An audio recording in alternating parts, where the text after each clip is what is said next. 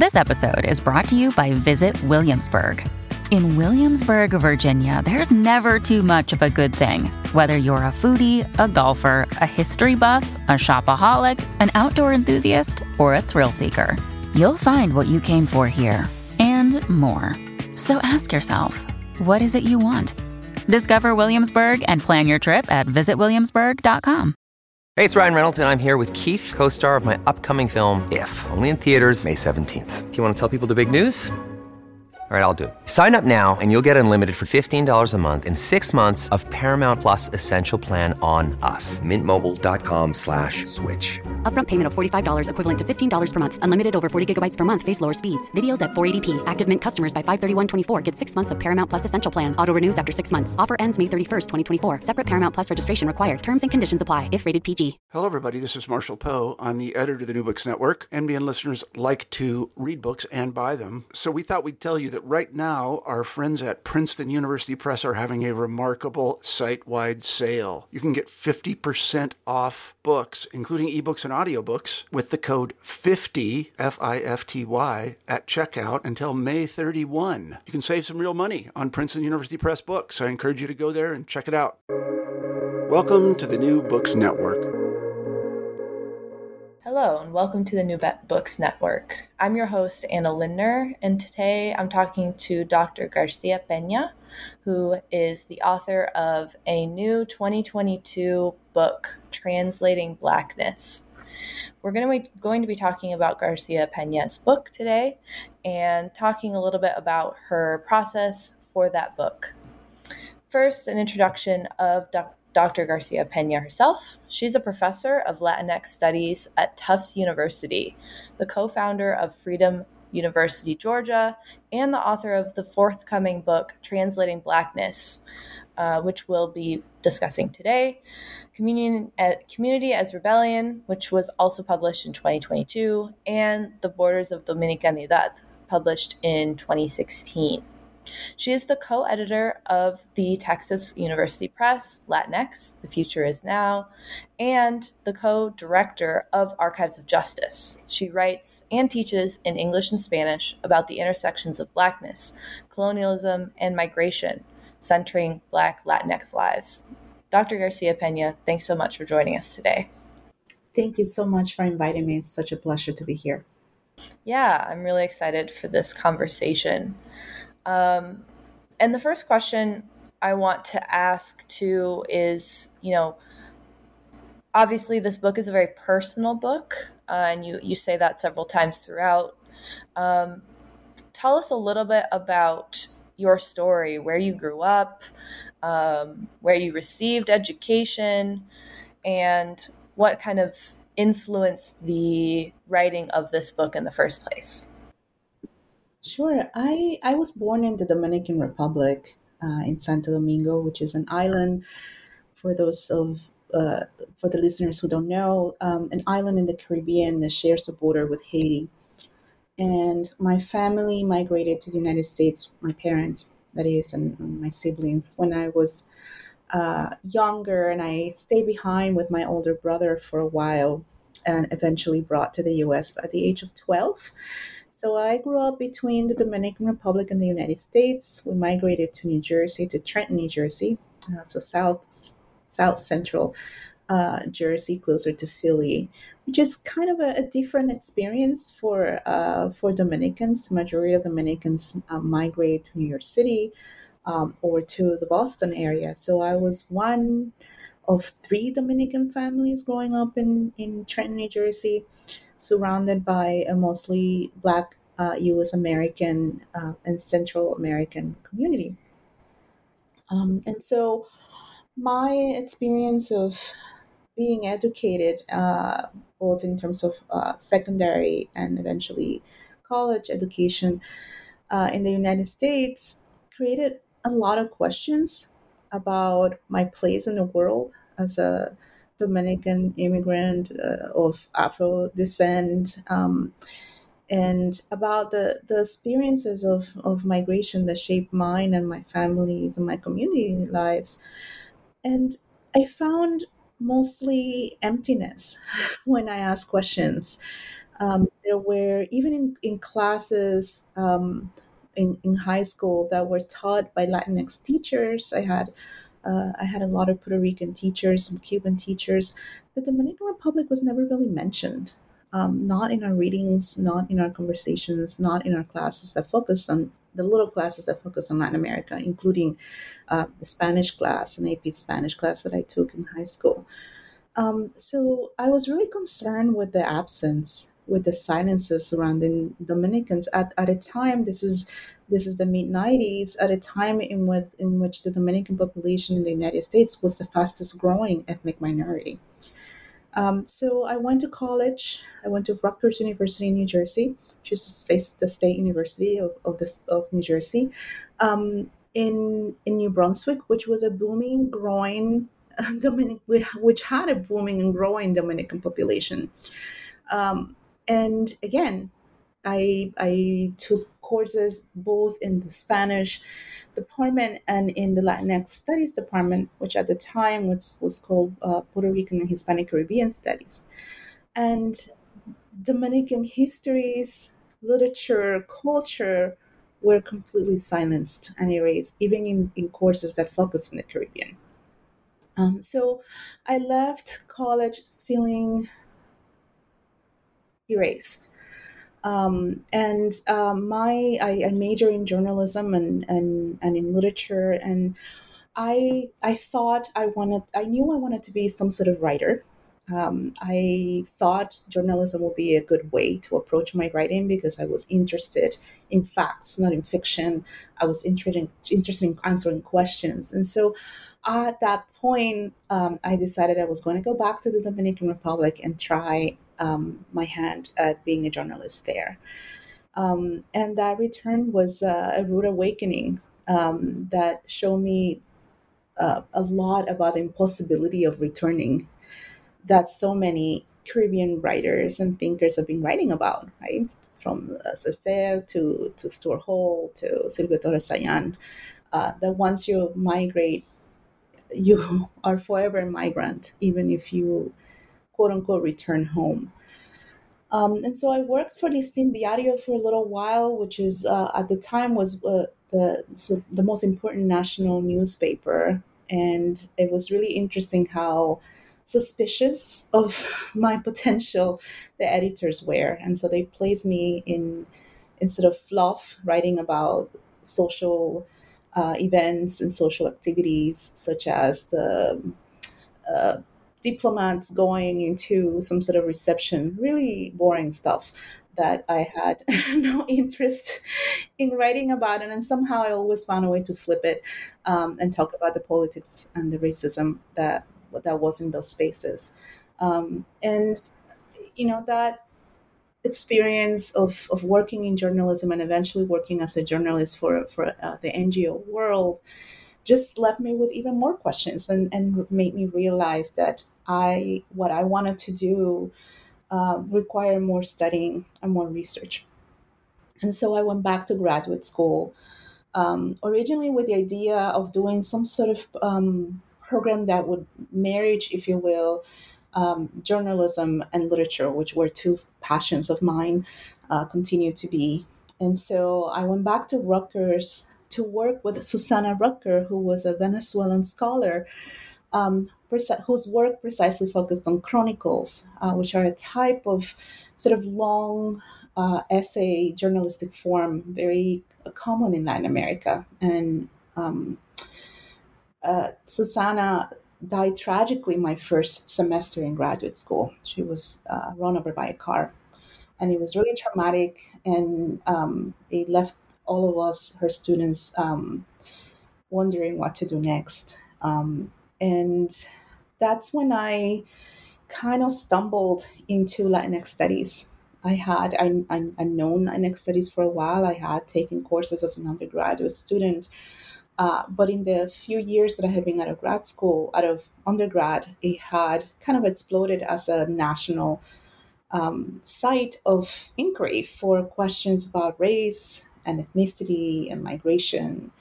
And so I started taking graduate courses in Latinx studies and realized that that was a path where I where I fit, where my work and my questions fit. And so I transferred out of Rutgers to a PhD program in American Studies to work with Larry LaFontaine Stokes at Michigan, and that's sort of where my path, where I found a home, an intellectual home for the kinds of questions, the kinds of inquiries that I had, and a lot of support from faculty and graduate students about my, I guess, promiscuity when it came to the way in which I approach research. I had a very hard time staying in a lane, staying in a discipline. I find, and I still do, that what's most productive for me is to answer questions and answer the questions using the methods that best fit those questions rather than try to fit my work into a particular field, be it literature or be it history. And so that's how I came to be an interdisciplinary scholar. That's how I came to approach the kind of methods that you see both in Borders of Dominicanidad and in Translating Blackness, where I'm engaging literature and history and archival documents and oral interviews to answer questions that I have, selfish questions, self-centered questions that I have really about Dominicans, about Black Dominicanidades, about Black Latinidad in the world. Yeah, thanks so much for that background information, and that's why your work is so, I would say, so compelling, so strong, is that your positionality is so wrapped up in it. And the fact that you're an interdisciplinary scholar, I think that's why your work resonates so much with me, because I've also jumped fields a lot and struggled to find where my home was, and am now hopefully finding a way to kind of do it all, and all of those fields that you mentioned, which is why this book is so, kind of, it feels very rounded out to me. And it addresses a huge gap that is, persisting in academia, which is the intersections of Latinidades, like you mentioned, and Blackness. And, based on that background information you already gave, what's the starting point kind of from which you're theorizing and historicizing those identities? I think the first thing that we need to think about doing is erasing the and or the or between Black and Latinidad. There is a tendency, especially in the United States, to talk about Black and Latinos as if those were two different categories, as if Latinx was not an ethnic and cultural identity rather than a race. And so I think the starting point is that we need to rethink what and how we think about Blackness, and the way in which that term, the way in which we employ the term within U.S. Political, cultural, and intellectual history erases other Blackness that coexists with with what we understand as U.S. American Blackness. And so, beginning in that moment, and doing the same with Latinidad, rethinking the way in which we have imagined Latinx people racially and culturally and linguistically, and remembering the multiplicity of ethno-racial identities that coexist within that umbrella, highly problematic term that a lot of us have embraced. So that would be the starting point, and it's also a central point of the book, which I am proposing that we think about Black Latinidad not as an ethno-racial category, but as a way of understanding, as an epistemology, as a way of thinking through questions of intersectional questions of race, Blackness, coloniality, and migration, and how they appear and reappear from the 19th century to our present moment. Yeah, that's always the conversation that has to be had. When I'm doing my work on Africans and African descendants in Cuba, having to explain to people that there are Africans in Cuba and that there's just a complete lack of understanding in the United States about the fact that there are people from Africa in the diaspora all across the entire world. And based on what you just said, you're conceptualizing this identity, these forms of identity, or these epistemologies, as you kind of correct the record, by using the term hegemonic Blackness, which first kind of strikes you as like, wait, why is Blackness hegemonic? I kind of paused when I read that, but by the end of the book, you definitely had me convinced. So could you talk about a little bit about what that means and why that's so important to your thesis? So one of the things that I'm doing with this book, and I recognize that it's a risky thing to do, but I also wholeheartedly believe that it is a necessary thing to do, is to think about, to have uncomfortable conversations about Blackness in academia, especially in US and European English dominant academia. And that requires us to recognize that there is a way in which US Blackness dominates how we understand Blackness across the globe.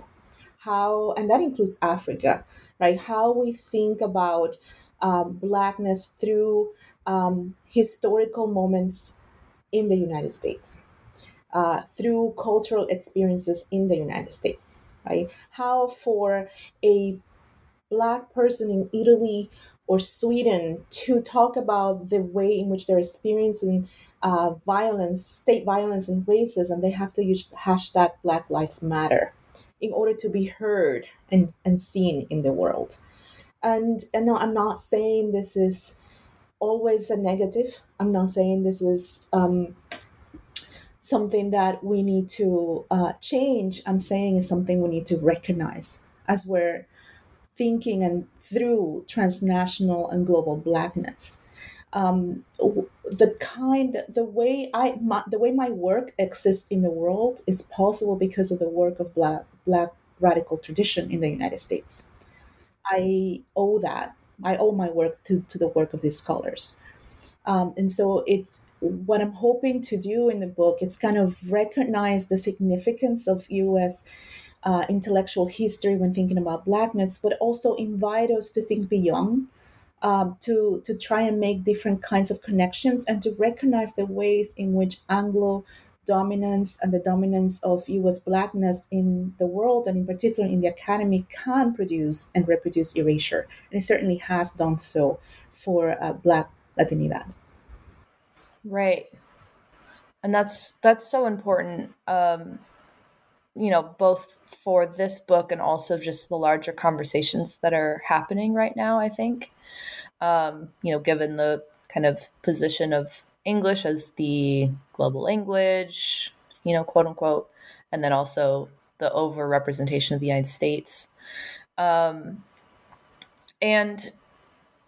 relating to that, you use the theoretical concept of va-et-vient, or coming and going, as you define it. Could you explain this a little bit more and how it relates to kind of your discussion of borders, of transnationality, of translating, which are all central concepts in the book? Va-et-vient is this great Spanish word that's used throughout the Caribbean, and in fact, Jorge Duany writes about the Puerto Rican va-et-vient, the coming and going, when thinking about Puerto Ricans as a nation on the move, as he calls it.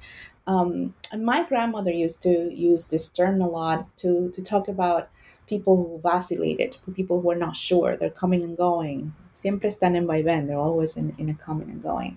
I found the term to be really useful for thinking about the place of Black Latinx people in the world as people who are coming and going through multiple forms of colonialisms, multiple histories of colonialisms and colonialities, but also multiple understandings of Blackness. This idea that we coexist in in different frameworks, in different ways of understanding belonging. So the productivity of this coming and going is what is interesting to me, not only as a metaphor for translating Blackness, but also just as a way of really embracing the multiplicity that is the Black experience in the world.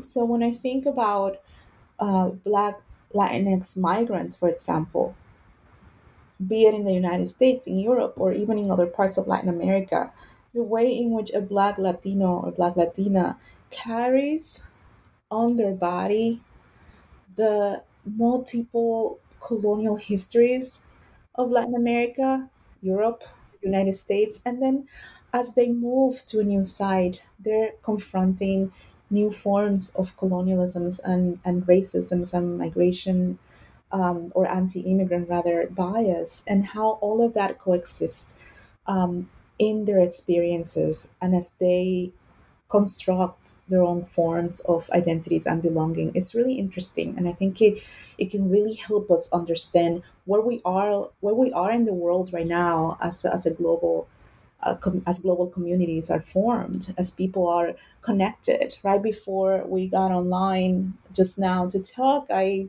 responded to 7 messages from the Dominican Republic, because apparently I'm on the national newspaper today, and the way in which our presence stay in geographies when we're gone is radically different from how things were in the 19th century. And I think we need to start having more expansive conversations about what that does to our understandings of Blackness, to our understandings of racial ideologies and racial identities in construction, right? Yeah, and your book is very kind of historically grounded. It resonated with me just because I was trained as a historian and now I'm a media scholar, but I could see the very strong kind of focus on historical moments because you ground things so kind of clearly and specifically in the past. And then you also have this very strong kind of critical justice, present and future oriented lens that you use.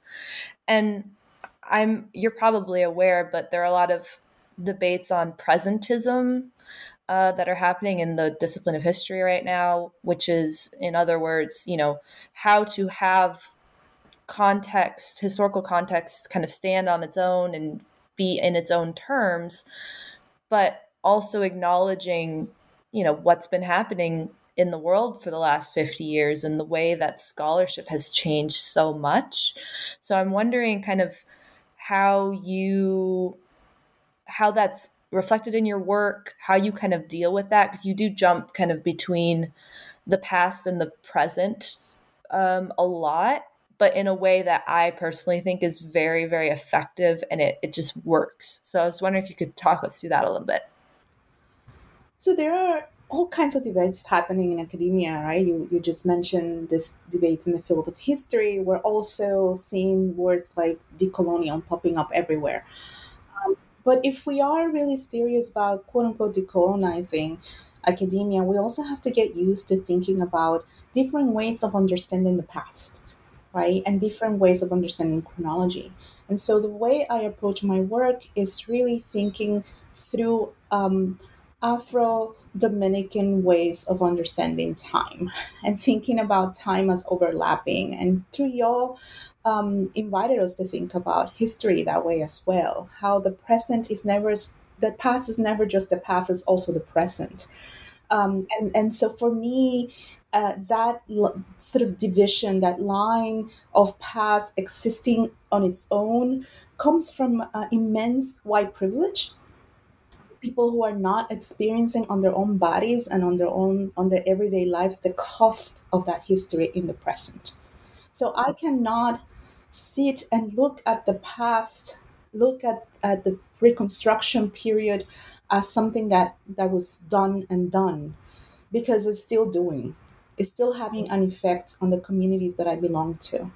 And the work that I do and the work that I want my work to do in the world is to precisely bring attention to the presence of the past, so that we no longer continue to talk about the post-colonial as if coloniality ended, as if we were not still being dispossessed, killed, um, bordered by the same rules that led to the colonization of the Americas.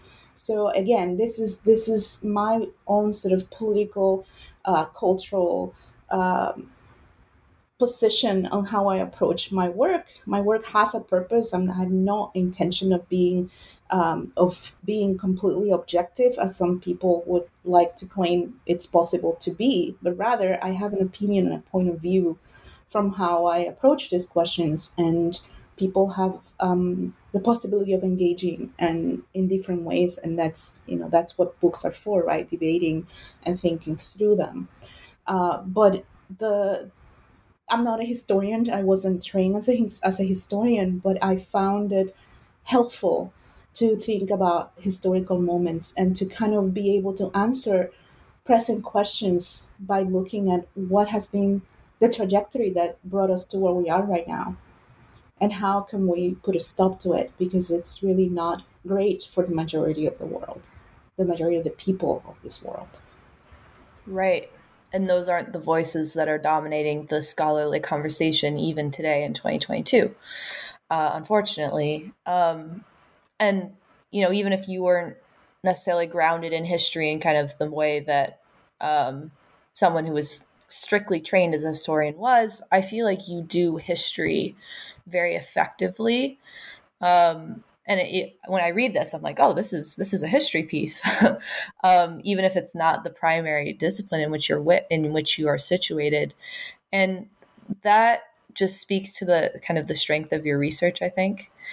And speaking of that, this connects for me a lot of particularly Black feminist, womanist, kind of grounded in that tradition scholars are, like you're saying, very much eschewing ideas of objectivity, right? They know that not only are they not objective, but scholarship is not objective. It just can't be, right? It's from a certain standpoint, it's from a certain positionality, and have actually put forward the idea of Black futurities or Latinx Black fraternities that are not necessarily in contradiction with, but maybe in tension with arguments of presentism.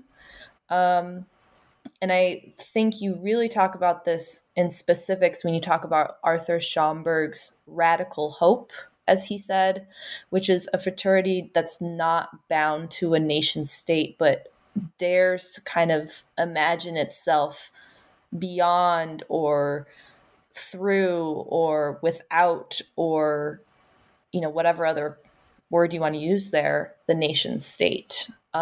If you could expand a little bit on your discussion of Schomburg and futurism or future thinking studies. I began to think about Schomburg a really long time ago. When I was in graduate school, and I took a class with Luciana Arroyo, who, of course, writes about Schomburg and his Masonic influences. And I had never heard of Schomburg until then, and I was fascinated by him and have been, admittedly obsessed with him for many, many years. And I never published on Schomburg, even though I've written a lot and presented on him. In part because of just random bad luck. There was a piece that was supposed to come out, and then the issue was canceled, and in part because he's such an expansive figure. There was so much that I wanted to do with him that it took me really a long time to be able to narrow down what I wanted to say about Schomburg into a shorter piece rather than a full book. And in the entering of my almost 20 years writing about Schomburg and thinking about Schomburg, there's been an explosion of his work, which makes me very happy. There's been incredible work by Vanessa Valdez. There is a new anthology. There's an incredible piece by Francis Negro Montaner. So the conversations around Schomburg as a Latinx, as a Black Latino, have expanded since I began to think about him in 2003. And so what I think I bring to the conversation that it's different and that I think will be helpful to some of the readers is the way in which Schomburg existed way beyond his times, as a scholar who theorized what I recognize today as ethnic studies. I think the way in which he thought about both blackness as a global category that went beyond the nation, that went across national lines, but also the way in which he thought about Black studies as existing more than and above and expansive beyond the United States and in multiple linguistic registers. It's really interesting for the place that we find ourselves in as ethnic studies scholars right now, and thinking about Blackness as central to ethnic studies, but also thinking about Blackness and ethnicities as related to the United States through colonial imposition, through colonialism, but beyond the national borders. And so I find in through this reading of Schomburg, I find his work incredibly hopeful, and I think he was very much a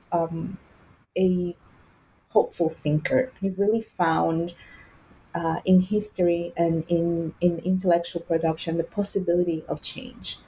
And I think I see my work in the same way. I hope that what we're doing right now, the kind of work that particularly Black women are doing in the US Academy, has the potential for change. If I didn't truly believe that, I would probably do something else with my life.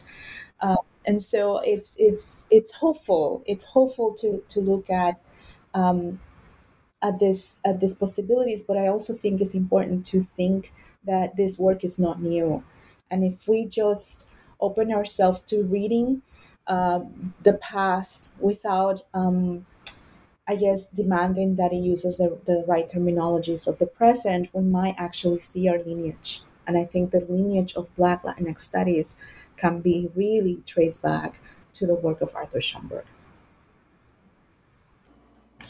Yeah. And that kind of willingness to read the past on its own terms, terms in terms of terms and conditions, but also terms as in words, literal, actual language, specific words that were used, without kind of losing the kind of strong justice bent that I think that you do a really good job of capturing, is a constant tension that I'm struggling with, definitely. And that relates to something else that you kind of contend with, which is the question of the archive. So for your book, you did archival research. You also did, interviews, and a kind of wide range of analyses. And when you talk about the archive, you talk about silences. You use Michel Rolfe-Trouillot's work, who he's done a lot. He's an anthropologist. You use his work to talk about silences, distortions, and definitely the violence, the colonial violence that's done to certain subjects through the archive. Could you talk to us a little bit about that and the observation you make near the end of the book that archive and method are thus one? I start talking about archives, both in Borders and in Translating Blackness, through Trouillot, because Trouillot's work was essential for my own development as a scholar, um, and as a scholar who critiques archives. Um, and then throughout the book, I also recognize and engage with the growth of critical or critiques of the archive that we have seen in the scholarship of Black women. So I write about Sadiya Harman's work. Christina Sharp is like central to my theorizing in at least two of the chapters. Marisa Fuentes, and the work that I try to invite people to do is to rethink the way in which we think about method and methodology. This is something that I see and I talk about with my graduate students a lot. There is this sort of separation of method and archive that we continue to insist on as we're training our students and as we're writing. And we envision method as something that comes from elsewhere and that we're kind of going to apply to the way in which we're going to read our archives. And that doesn't always work very well when the archive is made up of colonized, uh, racialized, minoritized people in the world. And so my invitation to think as the archive and the method as one is to break that hierarchy, which I do in my work. So if you think about Borders, the central theoretical term in Borders is El Nie, which comes out of a poet, Josefina Baez, not a philosopher or an anthropologist or whatnot. The way in which we make these hierarchies and this division of who produces knowledge, and who is the object of studies, it's not something I want to reproduce in my own work. I want the archive, I want the subjects, I want the stories that have been entrusted to me to be central to how I read them. And a lot of the time the knowledge comes from the knowledge and the method come directly from the quotes from people who share their stories with me. And so I am inviting scholars to rethink how they think about method, and to rethink how they think about archives. Because there is no point in continuing to critique academia and continuing to demand decolonizing of the academy and of our knowledge if we continue to do it in the same way. If in order to talk about power, I always have to cite Foucault, then I'm not really decolonizing, am I? Am I saying that Dominicans don't know how to talk about power, that Black people don't know how to talk about power? So I think we need to really do what we're saying that we want to do if we want to change the way in which scholarship is and archives and methods and fields of knowledge continue to be created and reproduced. Because so far it has not really worked out for the majority of the people of the world. Mm-hmm. Right.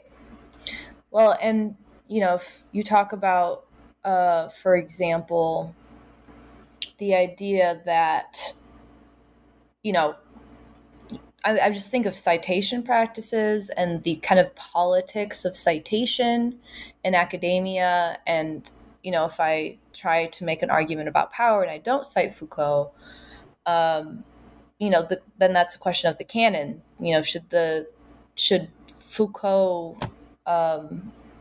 be cited at all, or cited as kind of a point of departure, or, using completely different paradigms, which I think is a really important question. And I feel like when you follow scholars like Sharp, like Hartman, like Fuentes, they offer some answers there to a degree. So when you kind of concretely work with graduate students, for example, what do you tell them about, the canon and citation and, recognizing previous work? I don't know if this is kosher to say this on air, but what I usually tell them is own your shit. There is a lot of feeling like somebody else has to say it first in order for it to be valid.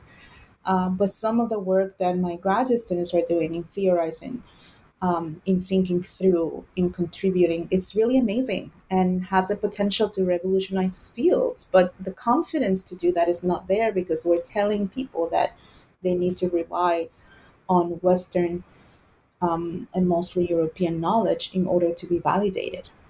And so, does that mean that we never cite Western knowledge? No, it doesn't mean that. It means that you engage it if it's helpful, if it's useful. But if it's not, it's important to understand that there are other ways of understanding the world, other ways of understanding time. We need to be asking questions about we need to be asking those big questions that we've been asking for centuries from other perspectives. One of the examples I always give is the way in which I teach one of my courses on Caribbean literature, in which we talk about modernism, and I invite the students to think about modernity not from the French Revolution, but from the Haitian Revolution.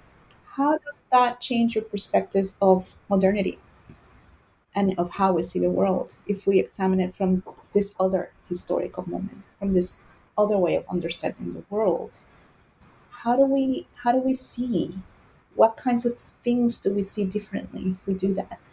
I think we need to do more of that because asking the same questions from the same perspectives is not going to help us move the world in the right direction. It won't end racism. It won't end discrimination. It won't end exclusion because we're reproducing it in our own work. And I've been wrestling with those questions a lot recently, is kind of ways of knowing, epistemologies.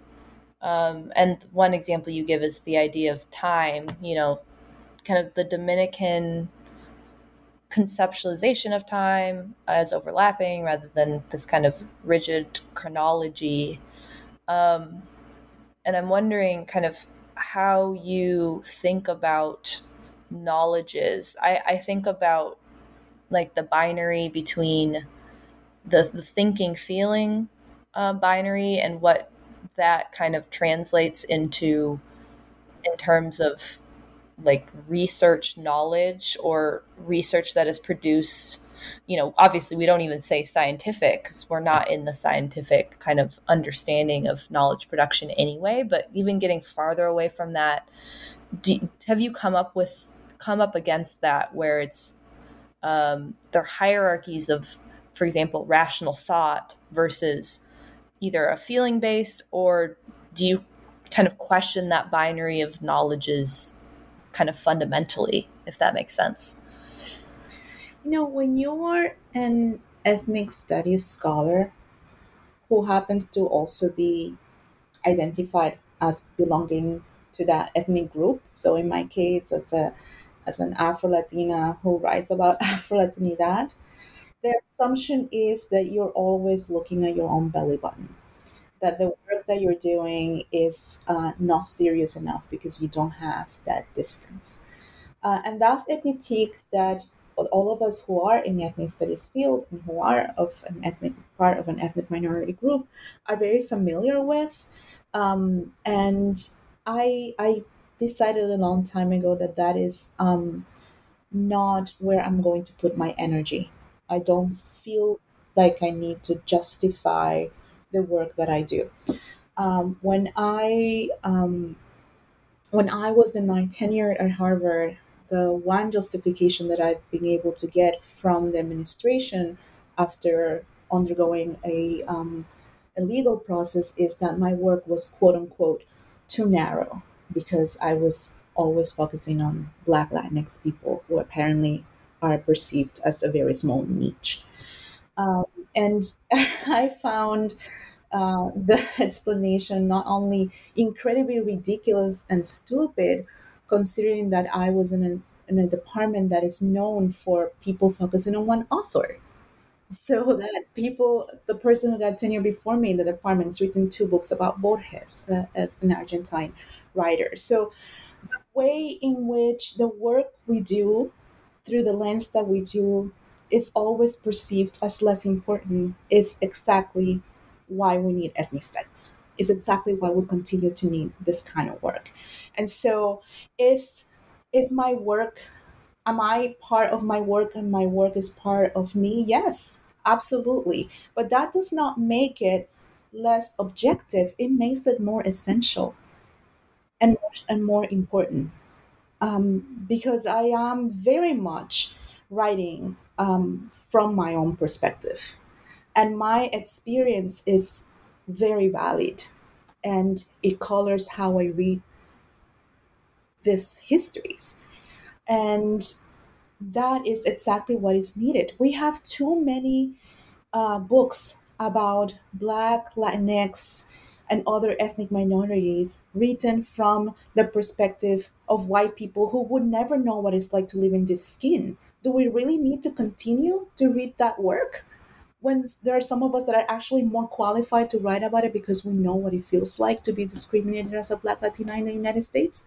I am coming with important tacit knowledge about the stuff that I'm writing about because I understand it on my own skin. So when I am meeting a subject, when I'm meeting a person and I'm asking them, what does it feel like to be a Black Latina living in Italy? And she starts crying, I'm going to cry too because I know exactly what that means and I feel it too. And that's knowledge. That's a very important knowledge that I want to make sure I include in my writing. Why would I omit that? Why would I keep that from the story if it's so integral to it? And we're lucky that, we have people like Sharp and, other scholars who are writing from that intimate place that I feel like have inspired you and set the stage for your work so well that you're able to do that in this book in a very compelling way and in a very kind of, for me, felt like very grounded and very, personal, intimate, and so like you say, expansive, and so translates to use your term to so many different arenas. And with that in mind, I know that you're still working on the Dominican Republic. What is your current work? Kind of what's the direction that you're taking? What are you working on? What are you thinking of working on in the next couple of years here? Thank you for that. I want to say again how indebted, like I said earlier in the interview, my work wouldn't exist without the Black radical tradition and in particular Black women's writing. I am beginning to write about, well, I'm writing a book about global Blackness. And in many ways, what happens to me in the writing process, because I'm so fucking slow when I write, and it takes me like a decade to produce a book, it's almost as if the next book is brewing as I'm writing one. So while I was writing Borders, I was already researching for Translating Blackness, which I started to research in 2013, 3 years before Borders came out. And there's a moment at the end of Borders where like the new book started to bleed into it. And I knew that it was time to stop.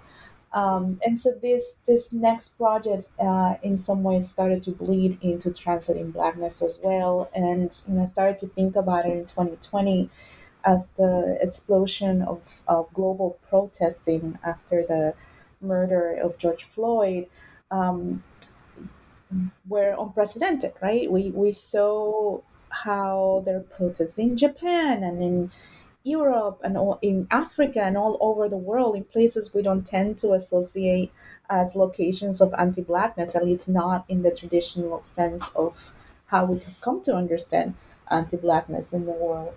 And we saw those statues being torn in, places like Italy and Chile and all over the world, right? And so this is happening as I am deep into revisions of a book in which I've shown evidence of the growth of anti-blackness, and in particular the way in which blackness and immigration are intersecting outside of the United States to reproduce violence against people. And so I want to write about that.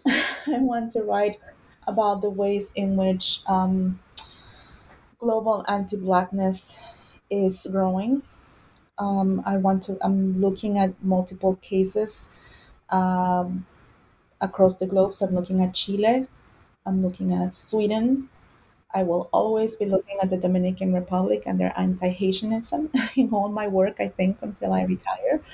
And Japan, and I'm not sure where else.